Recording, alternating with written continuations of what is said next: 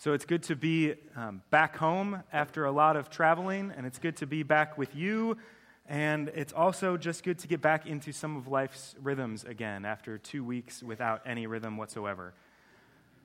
Because whether we like it or not, life does just keep on moving. When we were last together, as I said earlier, it was Christmas Eve. We were talking about the birth of Jesus, about the coming of the Messiah, about the baby who would grow up to be king of all his people. And as we make our way through this winter toward Lent in 2 months, we're going to continue to follow the story of that life. The first thing we find, though, as we come to the story of this baby is that the baby's no longer a baby. What seemed like 10 days to us has been about 30 years in the course of the Gospel of Matthew. And the adult Jesus now steps onto the scene in Matthew chapter 3. It can be frustrating sometimes that these 4 Gospels were given, 4 different accounts of the life of Jesus. None of them find much interest whatsoever in telling us anything about the young years of this man Jesus. He's a toddler. There's one story when he's about 6 years old and stays behind in Jerusalem in the temple, getting lost, his parents freaking out and having to go back and find him. There's one story, and then it jumps to him as an adult beginning his ministry. We get curious about what Jesus might have been like as a teenager, for instance, but the scriptures are completely silent on the topic. They're not biographies, after all. They're not given to us as stories that may be interesting to us. They may not be stories that are meant to give us insight behind the scenes in the life of Jesus. They're written, as John says of his own gospel, that we might come to believe that Jesus is the Christ, the Son of God, and that through believing may find life in his name. Every word is crafted for that purpose, to reveal Jesus to us as the Son of God, the Savior of the nations, that we may find life. Do you need to find life? Do you need to see some light in the midst of darkness?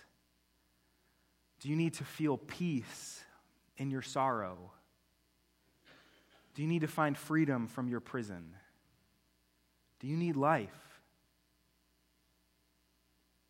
Then do whatever you need to do to listen well to the book that breathes it.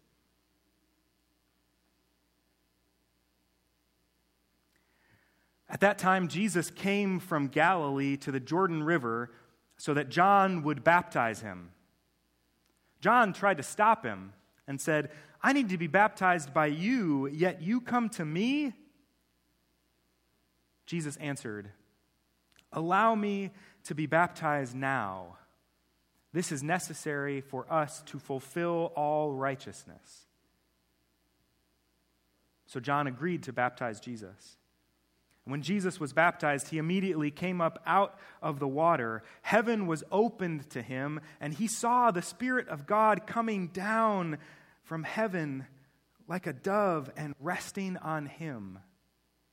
A voice from heaven said, "This is my Son, whom I dearly love. I find happiness in him." The word of the Lord. Thanks be to God. Amen.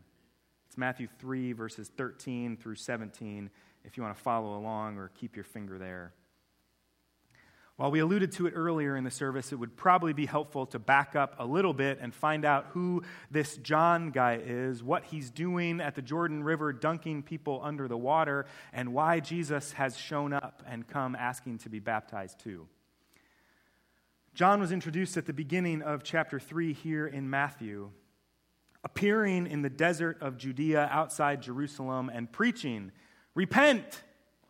Change your minds, your hearts, your lives, for the kingdom of God is coming near."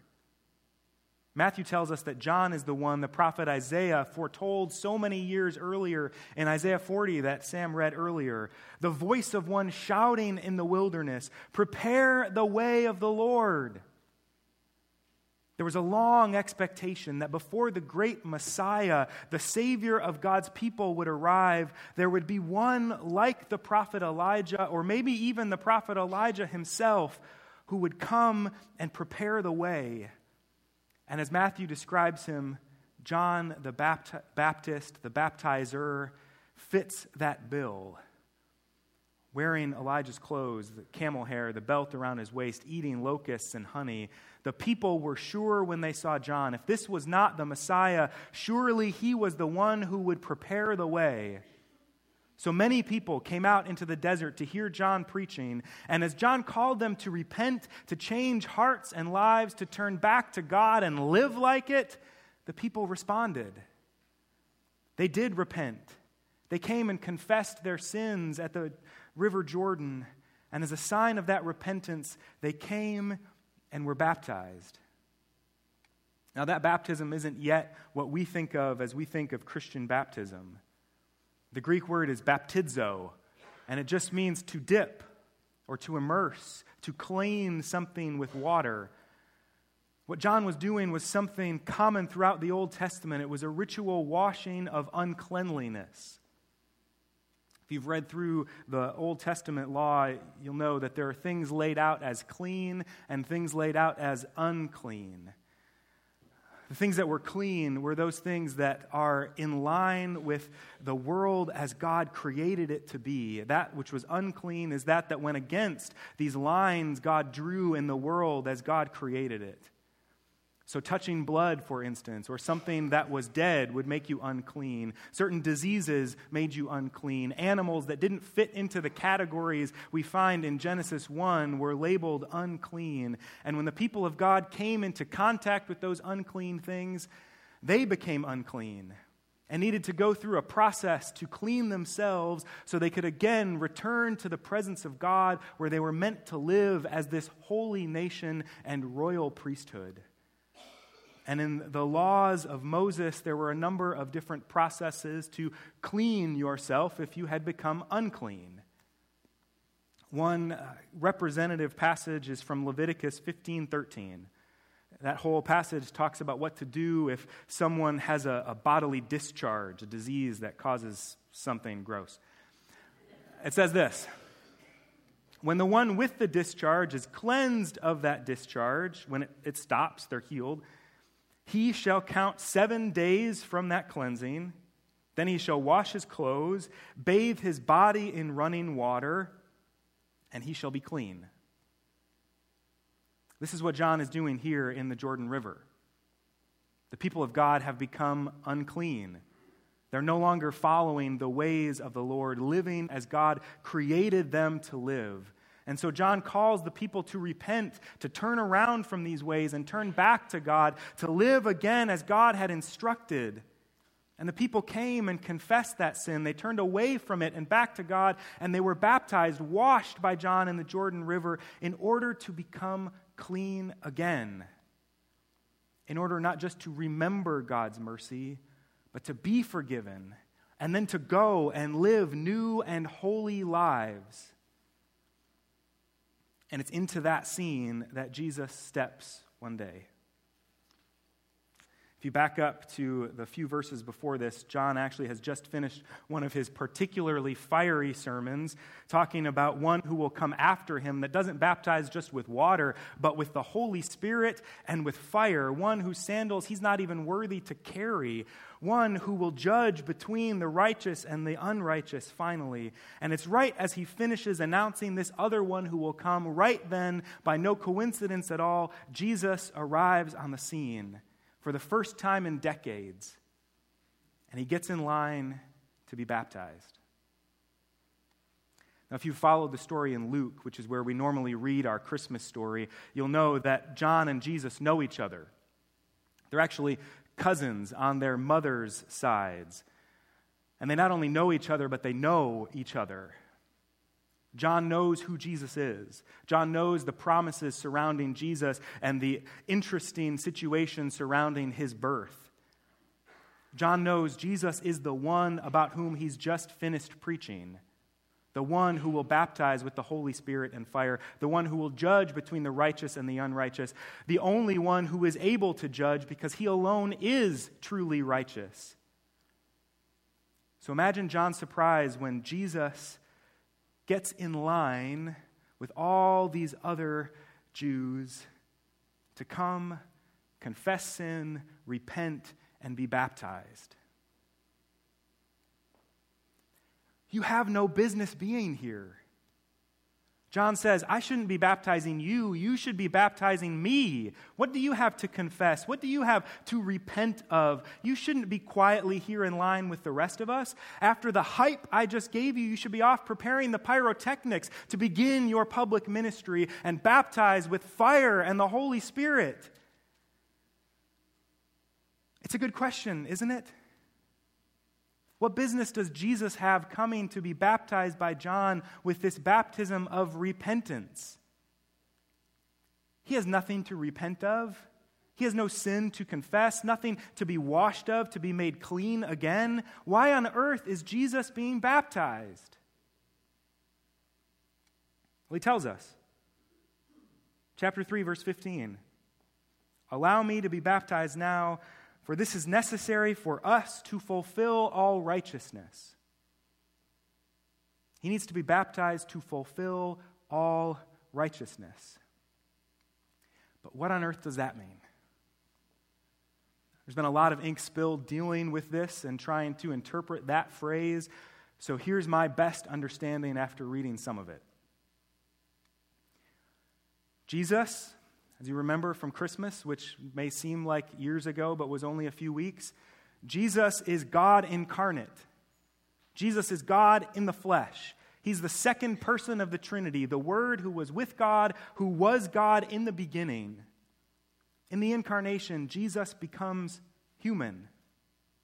It took us about 350 years to sort out the right language to use to try to describe that mystery, but we now say Jesus is fully God and fully human. Two persons united completely in one substance.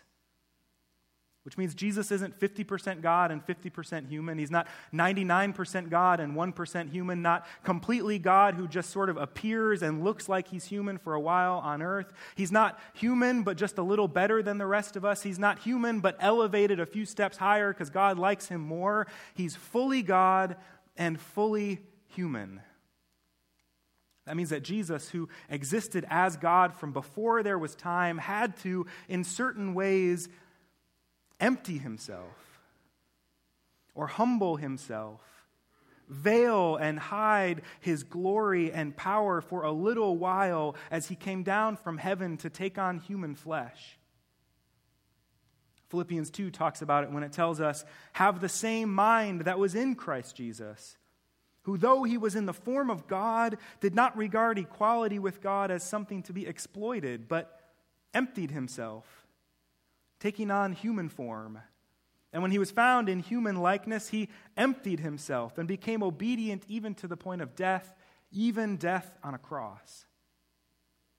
For in Jesus, God didn't just come to be with us, but to become one of us, to live our life. Hebrews says he was like us in every way, yet without sin. That he came to be one of us and to identify with us so thoroughly that Isaiah 53, as it looks forward to his coming, says he will even be numbered among the sinners. That he will so thoroughly identify with us that he'll be confused for a sinner. Which is what happens over and over again as he's numbered among the tax collectors and sinners, the drunkards and the prostitutes. Which is what would happen when he's condemned unjustly and killed on a cross. And just as Jesus submits to that injustice in order that God's justice may be established, so here Jesus submits to be baptized, to be counted among the sinners in need of repentance, that righteousness may be established. That he has come to live our life so thoroughly, that he has come to be one of us, to be with us, that we might become like him, that we might live with him always. This was Christ's mission. And so as John hears Jesus' rationale, whether or not it made any sense to him at all, he too submits, submitting his own understanding of what the Messiah should do, should look like, should be, of what he thinks makes sense. He submits it to the will of Jesus, and he baptizes him. And as Jesus comes up out of the waters of baptism, the passage tells us that the heavens open for him, that he sees the Spirit of God coming down like a dove and resting on him, that a voice from heaven announces, "This is my Son whom I dearly love. I find happiness in him." And I've so often wondered why that scene didn't change everything after it forever. Why didn't everyone immediately know the truth about Jesus? Why didn't everyone leave everything behind for him right then and right there? How was there ever a question after this, who Jesus truly was? But then I noticed this week. Only Jesus saw that. Look back at the passage. Verse 16. When Jesus was baptized, he immediately came up out of the water. Heaven was opened to him, and he saw the Spirit of God coming down like a dove and resting on him. This was a show only for Jesus. To everyone else, this looked like any other baptism, which is to say, not much. A man steps into the river Jordan, steps out to John, is dunked underneath the water, raised back up, returns to the shore, and then strangely walks out into the wilderness. This baptism wasn't a huge and momentous affair. It was nothing much special. Which is pretty much true of all our baptisms. We come to this font. We say a few words of Scripture. We make promises with as much earnest as we can muster for our children. We splash water on their heads, and then we go about our way as we've seen it done 100 times before. Baptism doesn't often look like much at all.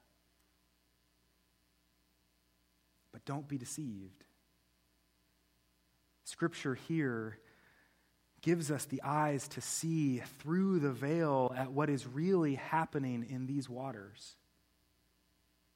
That it's here that the Holy Spirit is poured out to fill our lives and to join us to the Father and the Son in love. It's here where the Father adopts us as beloved children, looking upon us with love and joy. It's here that this is all made possible because we die to ourselves and find new life now in Jesus. And it's Jesus and his perfect righteousness that God now sees in us. Here we're not just baptized into the name of the Father, Son, and Holy Spirit. Here we are joined into their life of self-giving love. Jesus transforms John's baptism from a baptism merely of repentance and water to a baptism with the Holy Spirit and with fire, to a symbol of lives changed, to a baptism of transformation from death into life, to a reality of adoption by God as beloved children, of union with Christ in his life, in his righteousness, and in his mission in the world. Baptism is no mere ritual. When we come to these waters, it's not just a cute moment with a baby in a white outfit passed down through generations. Baptism is one of those moments where the veil that separates heaven and earth is lifted, when we're given a glimpse into a truer true, when we find out who we really are, the beloved of the Father, joined to the Son and filled with the Holy Spirit.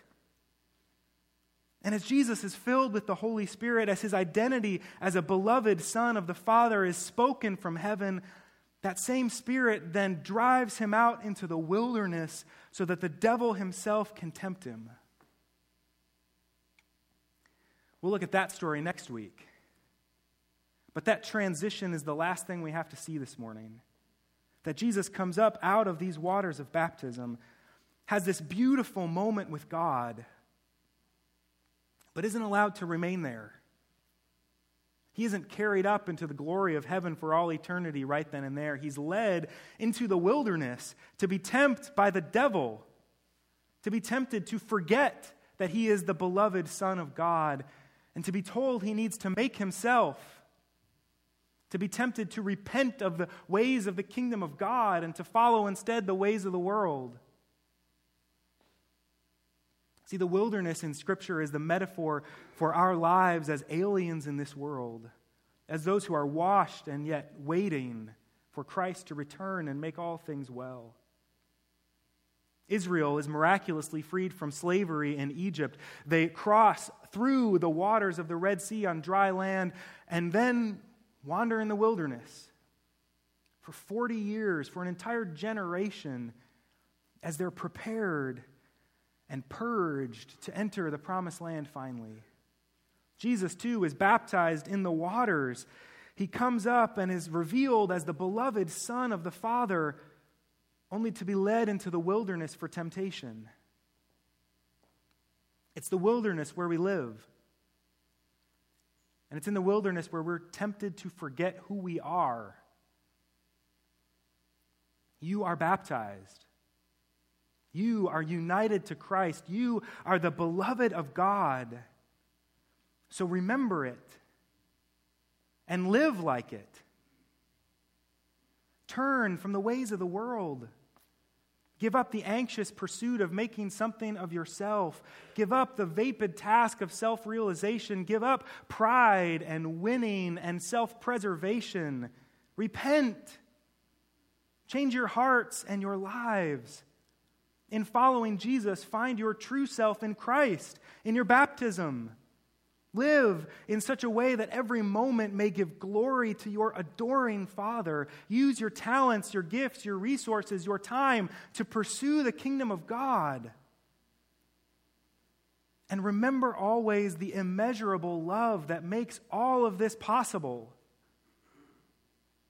That Jesus came, that the Word took on flesh, that God emptied God's self, taking on human form, humbling himself to be like us in every way, to hunger and mourn and suffer and eventually die, to be joined to us that we might be joined to him, to empty himself that we may be filled, to lower himself that we may be raised, to suffer himself that we may be healed, and to die himself that we might live.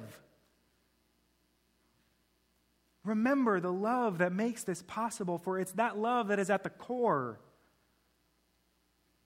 Don't lose sight of the love, for that's what makes the difference. Knowing the love, understanding that love, feeling that love, that's what transforms you. If it's only an idea in your head, it is of no good to you. It must be real. It must be felt. It must be known in the depths of your being. You are God's beloved. You are God's beloved. You are God's beloved. In the name of the Father, Son, and Holy Spirit. Amen.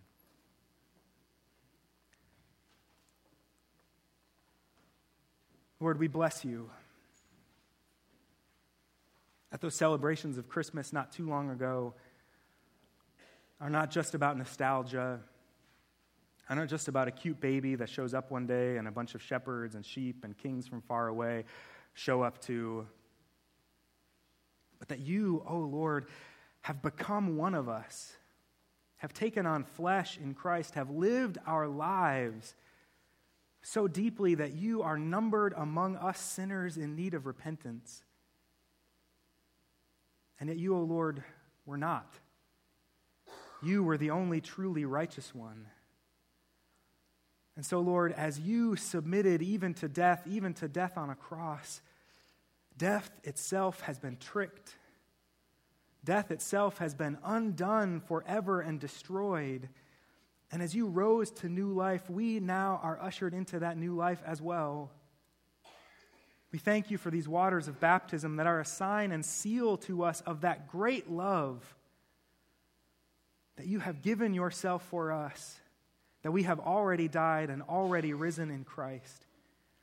And help us, Lord, so to live into our baptismal identity as beloved children of God, that we may follow you in your mission daily, finding what you are up to in our families, in our homes, in our workplaces, wherever it is that we find ourselves, seeing you already at work and joining ourselves and our gifts and our efforts with you and your kingdom. Lord, come. Remind us by your Spirit of our identity in Christ as beloved children of God, that we may live for you and for your glory, Father, Son, and Holy Spirit, in whose name we pray. Amen.